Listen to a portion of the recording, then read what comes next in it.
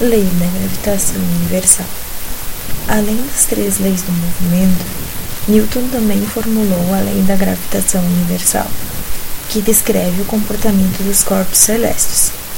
A história diz que Newton descobriu essa lei enquanto estava sentado debaixo de uma macieira, lendo com um livro, quando uma maçã caiu na sua cabeça.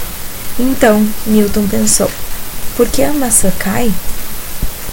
A lei diz o seguinte: todos os corpos se atraem mutuamente na razão direta de suas massas e na razão inversa do quadrado de suas distâncias.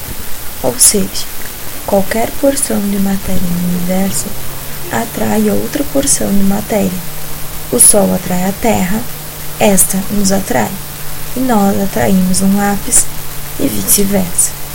No entanto, como você deve notar, não vemos as pessoas atraindo outras, nem os lápis que estão por perto. Isso porque os efeitos gravitacionais só são percebidos quando um dos corpos tem uma massa realmente muito grande. Além disso, quando maior a distância entre os corpos, menor a força de atração entre eles. Essa redução da intensidade da força depende do quadrado da distância.